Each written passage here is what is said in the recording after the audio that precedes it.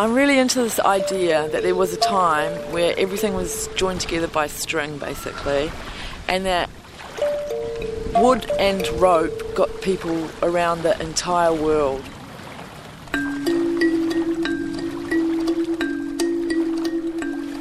I have a fascination with the sea.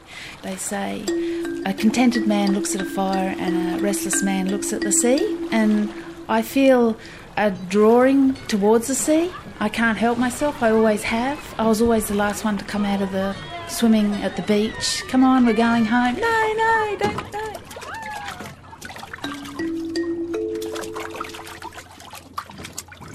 It's beautiful, it's like another city underwater.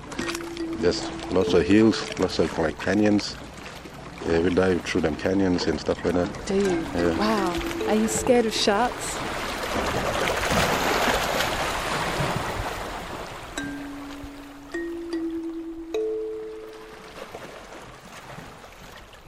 On the Wales Road. They found a Neanderthal skull in the North Sea, shallow sea that was land. Just a bone left, shielded once in its skim of skin, like the soft lives running their course above on the Wales Road.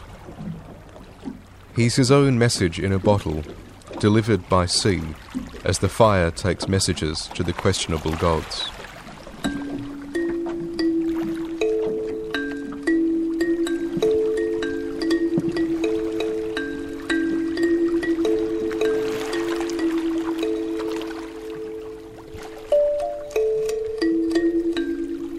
A poet can sometimes be lost for words when seeking to describe the sea and what's contained within it.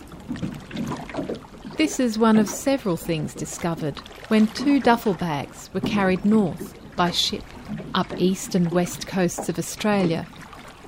From Hobart and Perth, the duffel bags ended their journey in the Torres Straits. At each port along the way, the bags gathered poetry, sea things. School children and ship workers, poetic dreamers and those who dream of being poets, all placed scraps of paper, fragments of cloth, poems in bottles and written on sea charts into the bags. And at the end they were bulky and smelled of salt. The damp skin mist. Feet fall in the wet sand gently. Hold something magic. Cigarettes lit. The smoke is snared. Sure, like this. a little mermaid. Half girl, half ocean.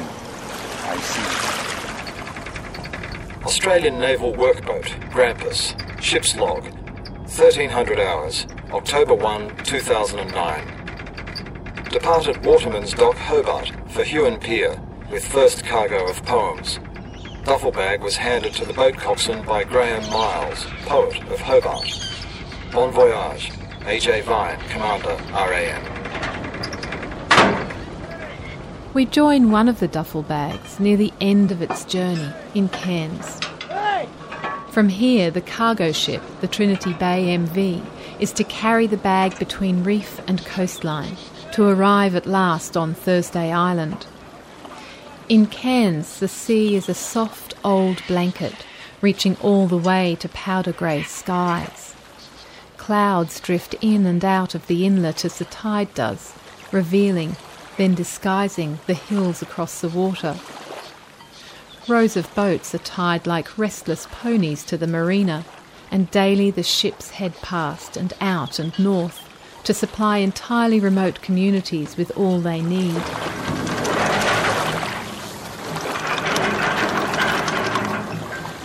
The project Sea Things is a poetic history of the sea as Australians feel about it. So Sea Things is a project that's collected poems from around the country, up the east and the west coast, by poets that I've selected, individual poets, but also by members of the sea community, which means those dwellers and denizens on shore, on the sand in the cities, plus other poems written by people on board ships, those who are journeying as passengers, those who are sea captains, retired or still working. Why did you choose the sea for this project? What is it about the sea that is so poetic? I suppose that question was the reason I chose the project. Why is it that so many poems are written in response to it or about it? Why does the human eye travel towards it in a similar way it does to raging flames? It's almost inexplicable. And I suppose I was also interested to see how people of different ages and different locations respond to the sea. There's a great mythology about it being this beautiful, calming, hypnotic presence, but at the same time, certainly the Australian sea and the coast has a history of much terror associated with it, drownings, boat accidents. I think that what the sea does and the things associated with the sea is that they insinuate themselves on the human imagination. I don't think that we have in Australia, or indeed any other literature that I can think of, a tradition, but I do think what we have is what I'd call a motif or even a frequency. We find ourselves attuning ourselves to it. And if I think about what the actual attraction is, I think partly it's just a simply straight, sensuous, physical attraction. But as we contemplate it, and the sea beckons us to contemplate it because we sit on the sand and watch it, I think there are four ways in which the sea fascinates us. The first thing is that it's both ever-changing and it's always the same. So it's embracing that contradiction. The second thing that we start to think about is that it is obviously a distinction between surface and depth. When we look at the surface, there's this constant shifting of light, constant play of waters. And as soon as we look underneath it, we see that it is the home of outlandish things, outlandish vegetation, outlandish fish. It's very other, isn't it? And we do love something that's exotic and different. Well, more than that, it is the way in which it becomes a model for our conscious lives, which are a swim of these impressions and thoughts and other things, and our subconscious life, where the conscious gets transformed into outlandish imagery that is strange to us. The third thing I'd say about it is that it is quite obviously a tract of the Earth's surface which is never settled. So it's the interval between places that are settled. It is the interval between the place where we are, which is familiar to us, and that which is over the sea's horizon, which is unfamiliar to us. And so people who travel over the horizon, they bring back the exotic. They bring back the unfamiliar. And the fourth quality I'd pick about it is that it requires from us, if the most sterling qualities, it requires nerve, it requires patience, it requires skill, and yet it repays all those qualities with complete indifference. That someone entirely unworthy will survive through good fortune on the oceans, and another person entirely worthy will be killed or drowned by it through bad luck. So those four qualities seem to me to draw us to the sea as a metaphysical consideration beyond the physical attraction of it. MV Victorian Reliance, VHHE, Ship's Log, October 5, 2009. Duffel bag taken aboard Victoria Reliance, portside to McGraw Wharf, Burney Harbour. Vessel departed Burney Harbour 1700 hours, bound for Port Melbourne. Commenced open passage 2100 hours. Altered 10 degrees to avoid drill Cantan 5, drilling on ship's track. Robert Bailey, Master. The journey of the duffel bags is not only about poems on paper.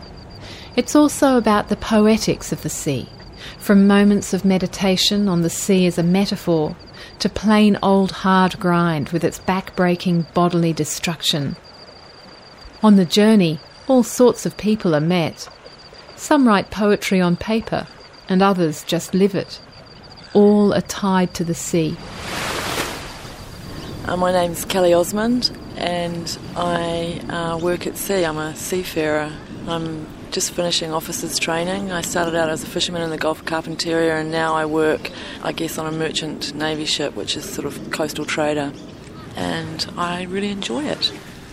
We always lived by the sea when I was little. All our holidays were beach holidays, and from when I was probably 11, 12, was sort of hung out with some slightly older guys that had fishing licences in the Hauraki Gulf, and we used to set nets and smoke fish, sell fish.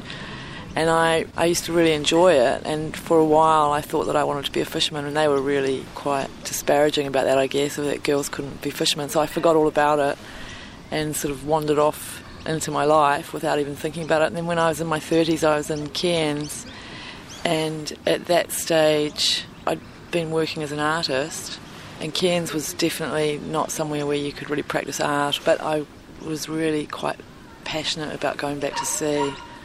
And the only place I could find somewhere that I didn't have to cook was up in the Gulf of Carpentaria on a barra boat. And I loved it. I just absolutely loved it. And then What was it that you loved about it? What did I love about it? The Gulf at that stage, you'd go for a month, 6 weeks without seeing anybody else. You work out of your dinghies, and you need to attend your nets. Over winter it gets up to 6 hours. In summer it's a lot less. So it's 24 hours a day. So you're like driving up rivers in the middle of the night with just a spotlight maybe, trying to find nets. It was really exciting. I think that's what I really liked about fishing, is it's this really intimate knowledge of the world. It's not like going somewhere where there's paths and grooves worn in the ground, but all that stuff is going on there. And when you become more involved with it and more knowledgeable of it, you can see that, and I really find that really interesting and very beautiful. So what then led you from fishing to bigger ships? If you have a licence, you have about 1,200 metres of net out the front, or 600 metres in the river. To set and rob those nets is that you drive up to a tree, you tie one end to a tree, you back your dinghy out, put the net in, drop your anchor and drive off, keep doing that till you set all your nets. When you come back to rob them, which is getting the fish out of them, you drive up to the net, you lift it out of the water, you pull yourself down to the bottom of the net, and then you pull your dinghy along that, pulling out any fish that you've got. You do that 4 times a day. That's physically pulling yourself over, 2,400 metres of net. I was doing that with kids in the dinghy and dogs, and it's really hard work. Then you've got the bit where you've actually got to get the fish out. Basically, you've got this big hook thing that you pull the fish out of the nets with, which pulls all your back into one of your shoulders, whichever hand you are. I mean, like when I finished fishing, I looked like a rugby player. I was absolutely massive across the shoulders. You don't do very much leg exercise, so everything sort of comes into your arms and your hands, and you get really bad sort of RSI, carpal tunnel stuff as well. Like I knew people that couldn't pick up a glass without breaking it because they didn't have that much control over their hands anymore. And so I decided that I would get into commercial shipping.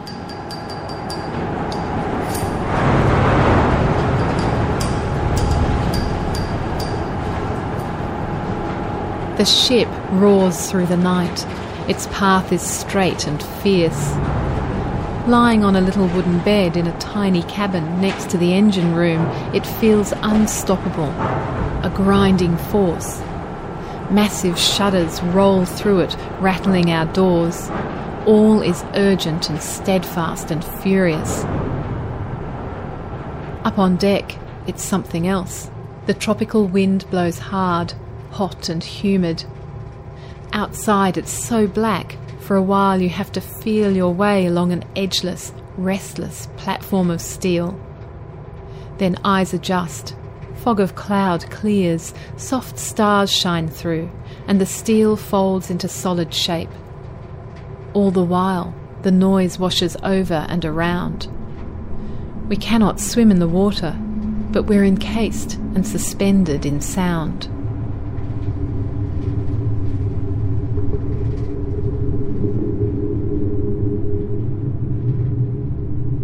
Like sport, folk tales and magic, the sea is not decimal. Its measures are feet and inches, the cubits of Noah's Ark, or fathoms arm spans cartwheeling down. And the king waves come in threes.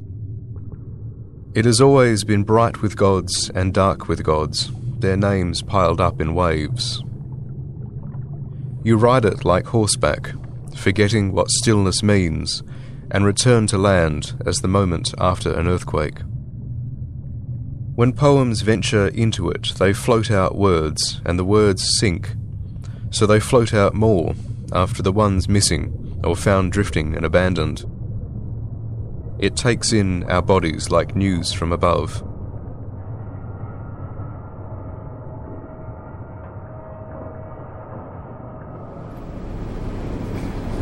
My name's Marty. I'm the first officer on board the Trinity Bay. I'm responsible for the loading of the vessel and making sure that we're stable, as well as sharing the watchkeeping with the master and the second mate also. Yeah.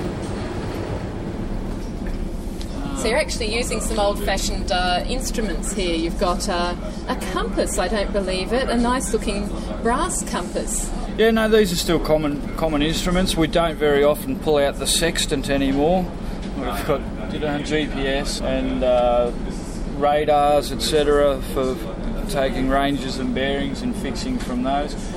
Even with our electronic plotter here, we still will fix onto a paper chart regularly, and then we have a record of the voyage.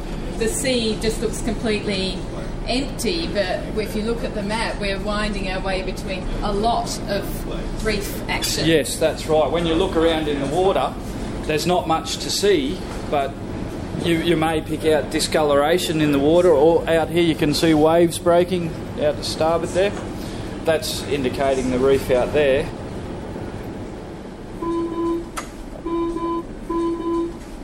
What was that about? That's our waypoint alarm telling me it's time to turn. So do you ever get bored?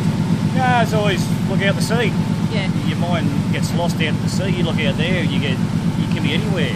But look at it, it's beautiful. You get lost in it. Time slips by. Working up here is completely different. Like where I am, I'm one of the most isolated workers in Australia. Where do you work? In Lockhardt River. I'm on the barge.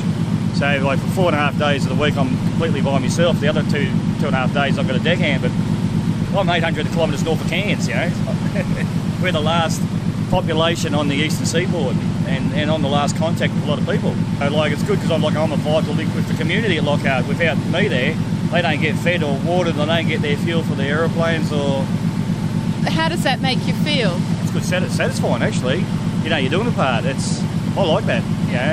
You got a lot of responsibility there, and then look the way I travel to work. And I sit back and cruise on the promenade deck. And there's a lot of history up here. So when we go past the Flinders Group, there's so much history. Like they have all the Aboriginal paintings there. Like there's caves there. There's even a picture of a Spanish soldier in full Spanish uniform, which predates Cook. There's history there that a lot of people don't even know about. We passed this morning Cape Melville as we come around with all the rocks on the peak this morning. That was the site of Australia's worst maritime disaster back in the turn of the century. What big tidal wave went through here, earthquake and a big tidal wave tsunami. Look at all those rocks on top of that mountain. And now there's over 400 killed, like all the pearlers, all the boats are there. Plus they reckon there's millions of dollars worth of pearls in those rocks, but there's millions of tiger snakes there too, so if you're game enough, there's still treasure to be found. Yeah. Aye!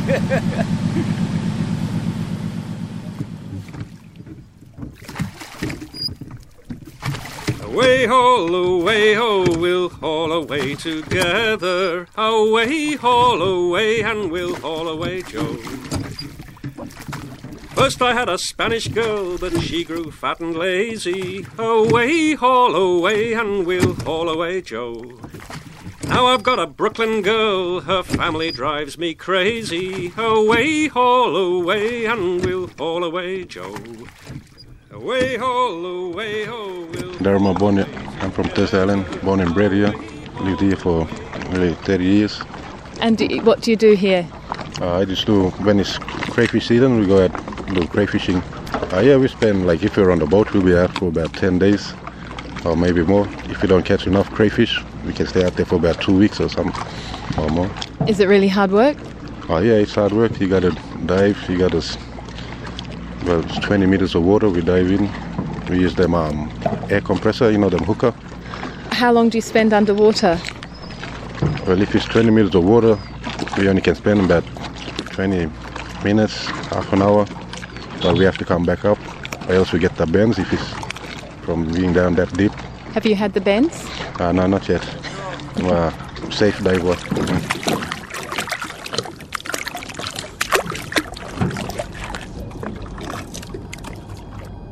MT Alexander Spirit, ship's log, October 16, 2009, Brisbane. Poetry bag received whilst alongside wharf loading 21,000 tonnes refined petroleum products for Townsville and Cairns. Good bay transit. Vessel moving easily to smooth seas and low swell. Part cloudy, fine and clear. Captain Alan Chapkin. How to tie a knot. Of all hitches, however, the one which any man or boy can least afford not to know is the clove hitch. Make 2 bights or loops. Hold them between the thumbs and forefingers. Slide the left loop over the right loop. Then slip the double loop thus formed over anything that will represent a post and draw tight by the end. Practice this until your fingers can do it swiftly and of themselves, just as your tongue can say the alphabet. For a clove hitch, when it is used, needs to be made quickly and handsomely. The Book of Athletics and Out-of-Door Sports by Norman W. Bingham, Jr., 1885. I'm really into this idea that there was a time where everything was joined together by string, basically, and that wood and rope got people around the entire world. It sounds crazy, I'm a complete knot nerd, but when you look at what people have done, and there's the whole thing of nets and knots, sailing ships, there's so much craft involved, and then, you know, being able to move really heavy weights around with a few knots, I mean, that's a real skill. Being able to construct enough knots together that you can actually catch food. The bit where you can then use all those knots in combination to make a 70-foot vessel sail to the other side of the world. It's the splicing that I love, the way in which you unstrand a rope and then you tuck its strands back into the rope itself in order to create a loop or to join 2 ropes together or to make a neat end to a rope rather than have it fray. And it's the way that they plait in and out of their own strands. You're probably aware how when you make a rope you twist the yarn in one direction. When you've got your yarn twisted into a strand, you twist the strand in the other direction and you then twist the rope in that counter direction to that. So you've got three counter pressures that hold the rope together and stop it from unravelling. The degree to which one tucks and folds and turns something which can unravel into something which will hold together is a part of the mental process in trying to make a body of writing not only vivid but durable. And so it's the physical, sensual business of doing the job marries with a verbal application to it in writing poetry.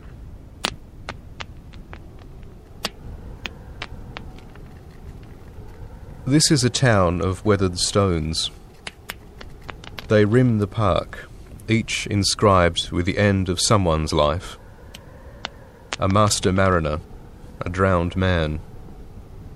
The saddest aloud with the deaths of children. Sea defaces the stones in its slow riot, and ocean and dry land are just a matter of degree, as the waves of cloud break over the mountain. The stones' names come from Perthshire and Dumfries, Cork and Leipzig. They're left like sea fossils, stranded on mountains.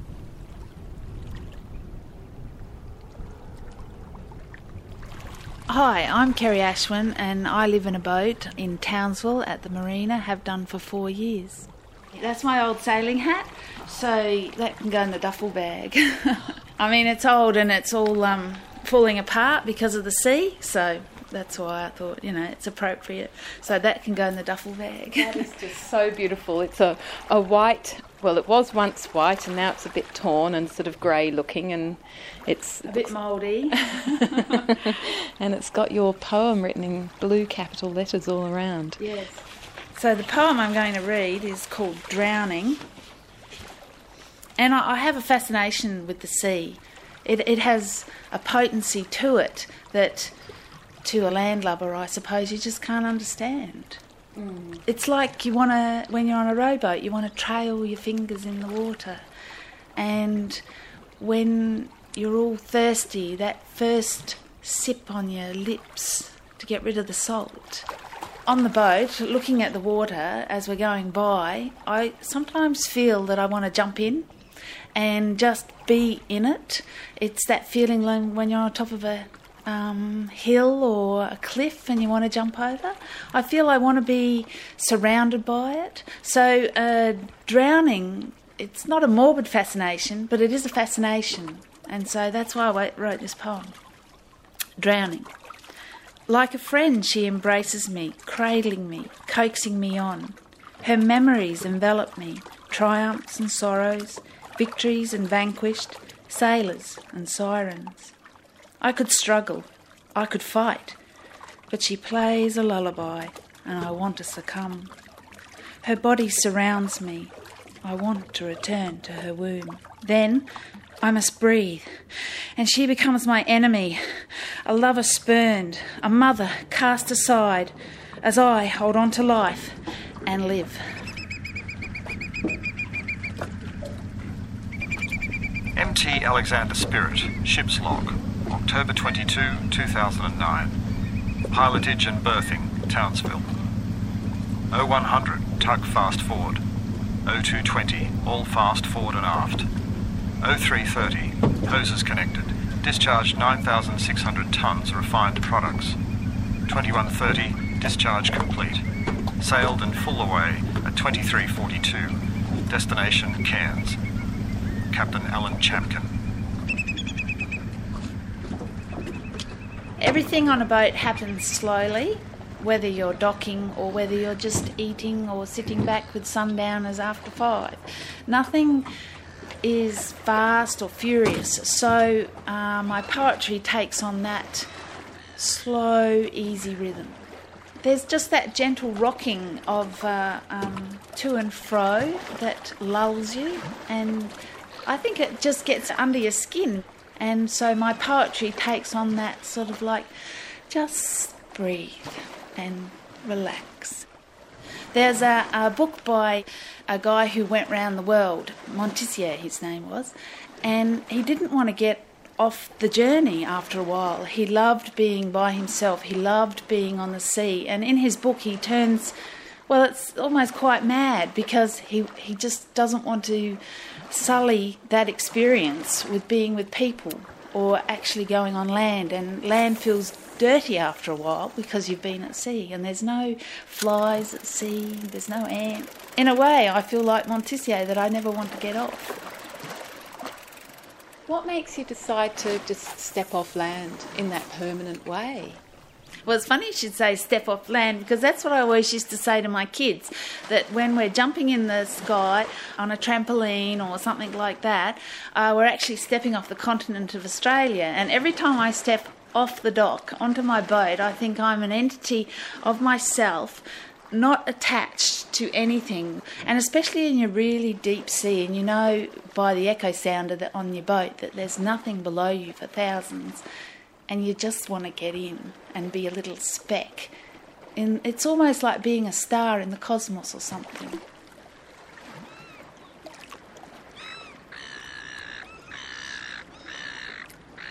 Hobart edges the stream of ocean, looks out to where water hardens into land and electric echoes skip over it. Down there, earth and sky are married again, reconciled as they might be on worlds where no tail ever tripped through ocean, no gill breathed. Up here, where the wind is whining through the rigging, rust dissolves anchors and hulls, pulls apart the cracks in things.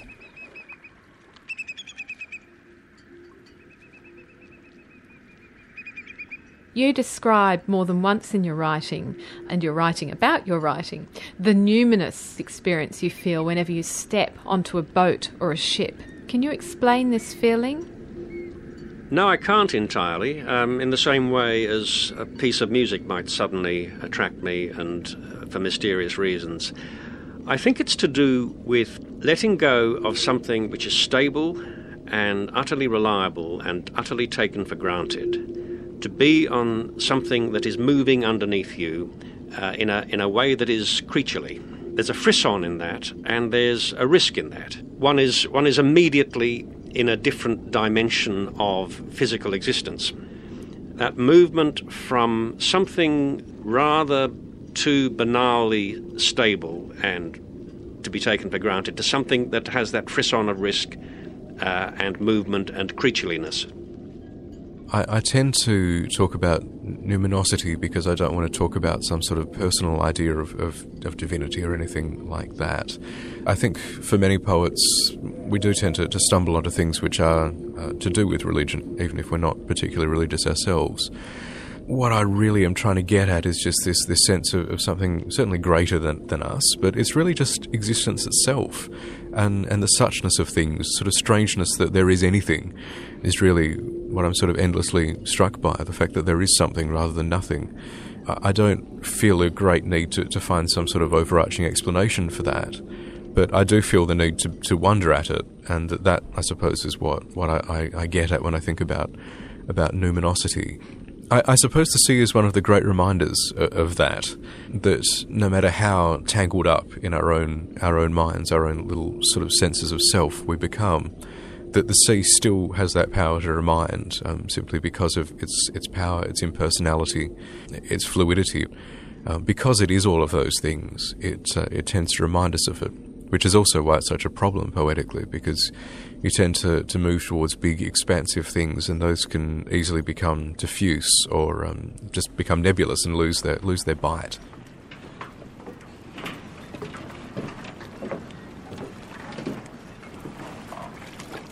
So I'm Dave Jordan. I'm a very keen yachtsman, having started sailing as a kid, and it was only natural then to join the Navy, where I spent 25 wonderful years.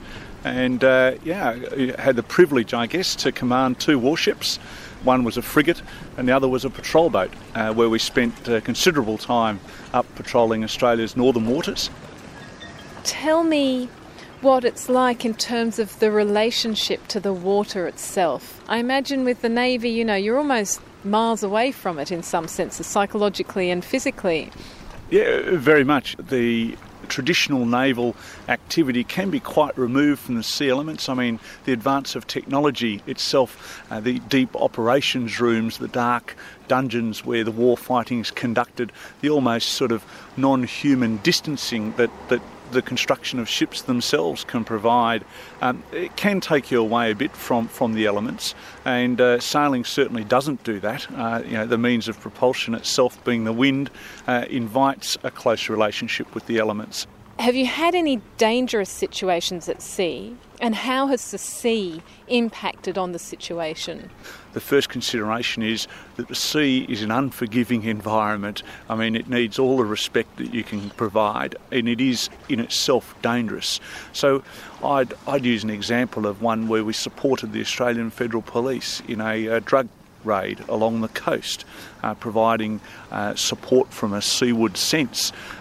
That in itself, rather than perhaps the potential for the drug traffickers to combat us, it was more a concern about providing the right level of support to the police operatives and making sure the ship was safe so close to shore at night with no lights.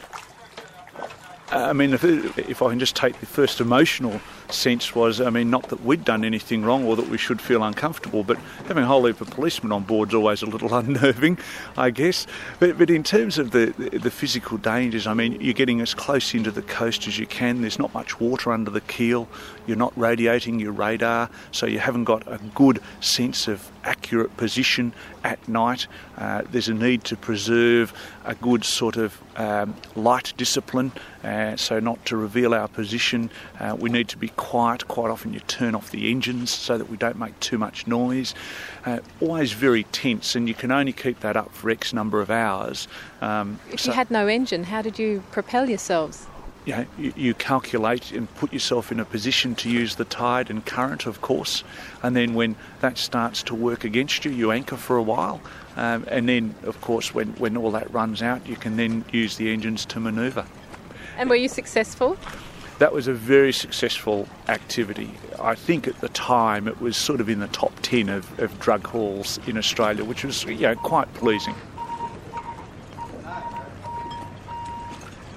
Chief Officer's Logbook. Vessel Trinity Bay. Voyage from Cairns to Horn Island. Departing Friday the 13th, arriving Horn Island Sunday the 15th. Saturday the 14th of the 11th at 0600 hours. Steering 321 gyro to make good 318 true. Winds from the southeast at 30 knots. Ship speed 12.9 knots.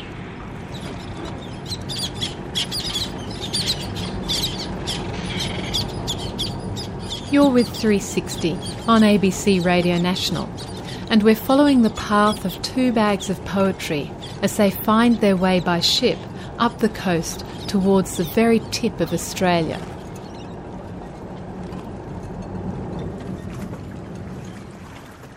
We arrive in the night, wake in the dark to absolute silence. Thursday Island at last. The duffel bags are fat with poems and soon will be opened, and all around, the dangers of the sea have just gotten closer.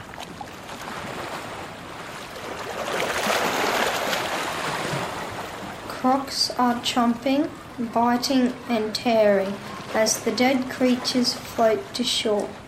Turtles, dugongs, cats and dogs, also people too. Munch, munch, chew, chew.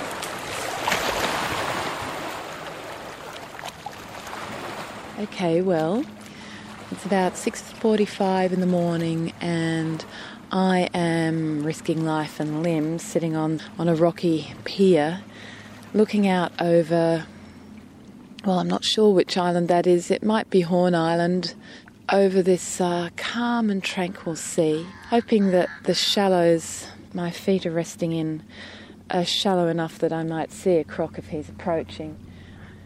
Here's the croc warning with a picture of a good fat croc with his mouth open, so you'll know when he's about to bite. So the crocs are older than dinosaurs, little different from their prehistoric ancestors that stalked the earth before the dinosaur age. Males can grow to 7 metres, but most are less than 5, which is not reassuring, weighing between 200 to 400 kilos. And being wise, croc wise in croc country, don't clean or fish or discard fish scraps near the water's edge. Well, that goes on all the time. Don't dangle your arms or legs over the side of the boat. If you fall out, get back in as fast as possible. Never swim at night. Okay, done. What's it like underwater? It's beautiful. It's like another city underwater. There's lots of hills, lots of canyons. Yeah, we dive through them canyons and stuff like that. Do you? Yeah. Wow. Are you scared of sharks? Oh yeah, we see them around. Yeah? But just gotta be cautious of them. Always careful. Don't panic too much when you see one. So if you thrash around, they're more interested in you, is that right? Yeah. What makes a shark attack you? Oh, it's just they don't attack you. Well, us human beings, we have the sense of touch. Like we use our hands to touch things. But for a shark, they don't have any hands. So they have to use their mouth to feel. But they don't like the taste of human blood, I think. Yeah. Like they'll swim up to you, probably rub against you. And then that's when you gotta go close to a rock and hide. Has the shark rubbed up against you? A couple of times, yeah. How did you feel? It was scary. I had to find a big rock and hide it under a rock. Lean up against the rock and wait till the shark swim away.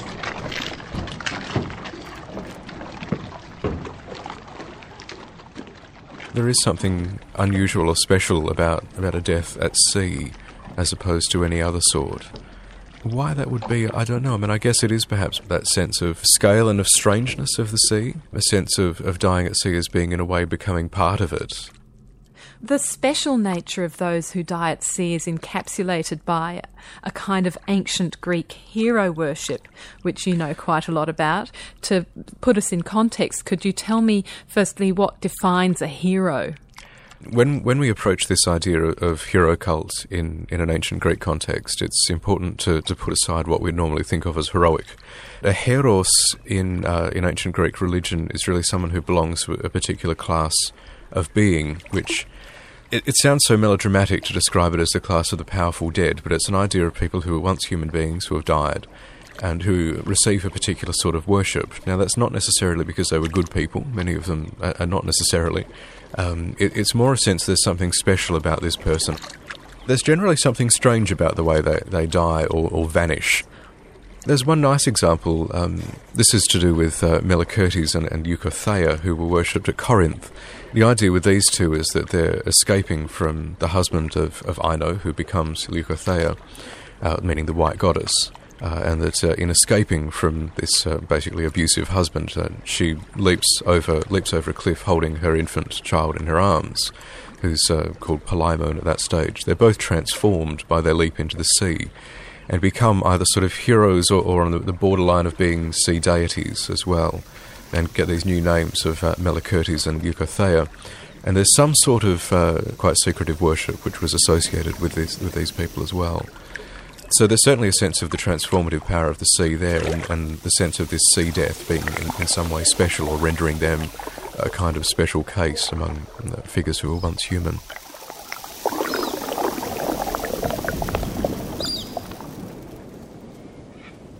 Just walked up the hill on Thursday Island and come to a little tiny cemetery which has views over the sea to the other islands around. And quite a few of these graves have oceanic references. In loving memory of Kimasu Maru, born 11th of the 9th 31, died 19th of the 7th 78, a confident and reliable diver in the pearl and trocus fishing, wherever the sun Jesus shall reign.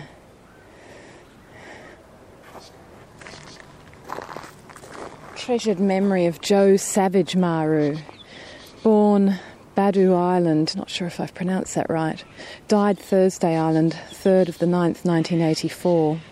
Successful skipper in the pearling industry, contributed his services to the Torres Strait during Second World War as a skipper of cargo vessel Mulgrave. So there's a tremendous pride in maritime achievement, it seems. In fact, this is kind of cemetery hill because the graves are spread out amongst the trees, stretching down the hill in little patches and groups and clusters. And here's a grave that is nothing but really a pile of rocks that is tumbling down, but placed on top of it is this beautiful, very old-looking white shell. It's quite large and it's curved like a wave on the sea, a perfect wave. It's been placed there very carefully.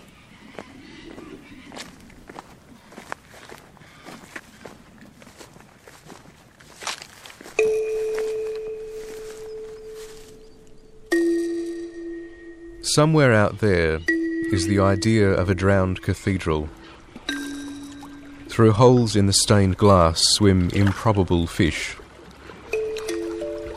The light that spirals down is already broken when it picks out the stingrays circling like church bats. At the base of the organ, the satyrs are still whole, but the trumpeting angels are noseless on pipe tops.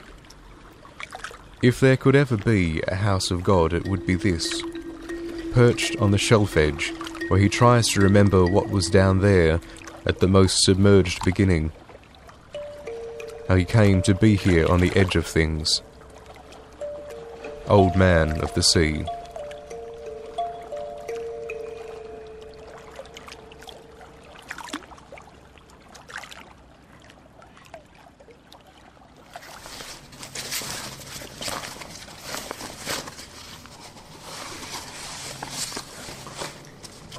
So, the first thing we've got here, these are photocopies of the poems from the school, which we had there today. Gorgeous. Yep, so these are in the students' own handwriting, and they've got little bits of notes and things that they've made as well about what Captain Dave was telling them, and various ones of their poems. Okay, so this is the larger of the two duffel bags that has made more stops along the way, which is why it's fatter. There's one here with photographs, I think. A person I know missed one of our handovers and they decided to throw their poem into the sea, but not only did they do that, they found a bottle and put it in with all of their details in the hope that we may come across it in our travels or someone else will come across it and then finally be able to send it back. So I think this is it. Yeah, the poems that are in that are called Coastal Sequence from Mark Miller. You know, we'll be waiting for the rest of our lives for it.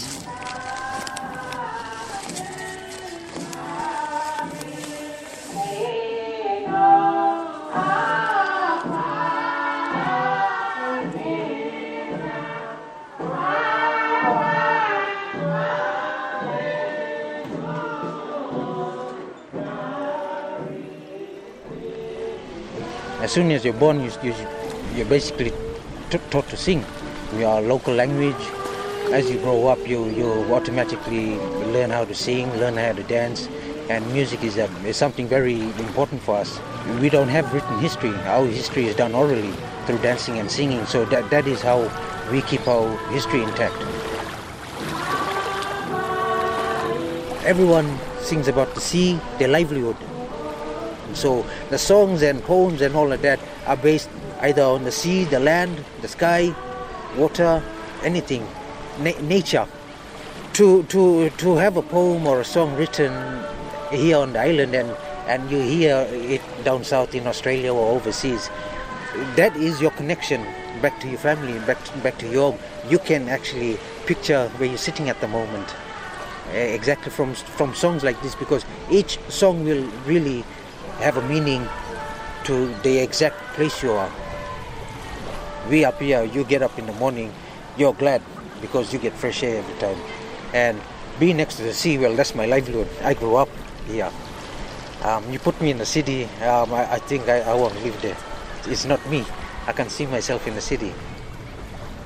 The best thing about being out on the sea, bro, I'll tell you this, is you can hear silence. That's the best thing about being out there. You can hear silence. See, if you take your time out to go out on the sea, you will hear silence. And that's the best thing that will ever happen.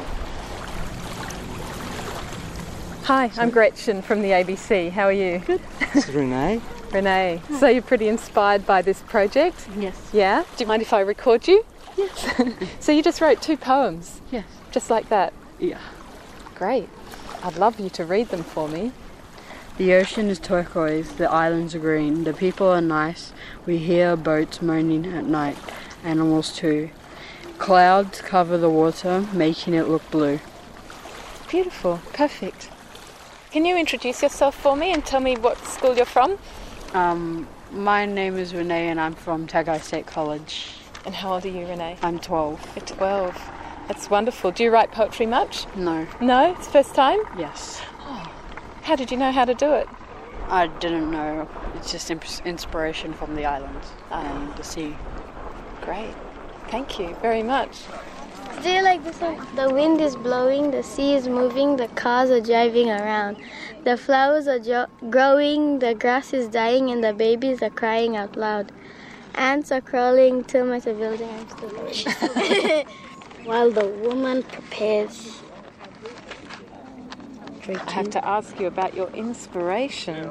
What's an inspiration? What makes you really want to write down these words? When I write a poem, I think about the community, because my family is in the community. The beautiness of it.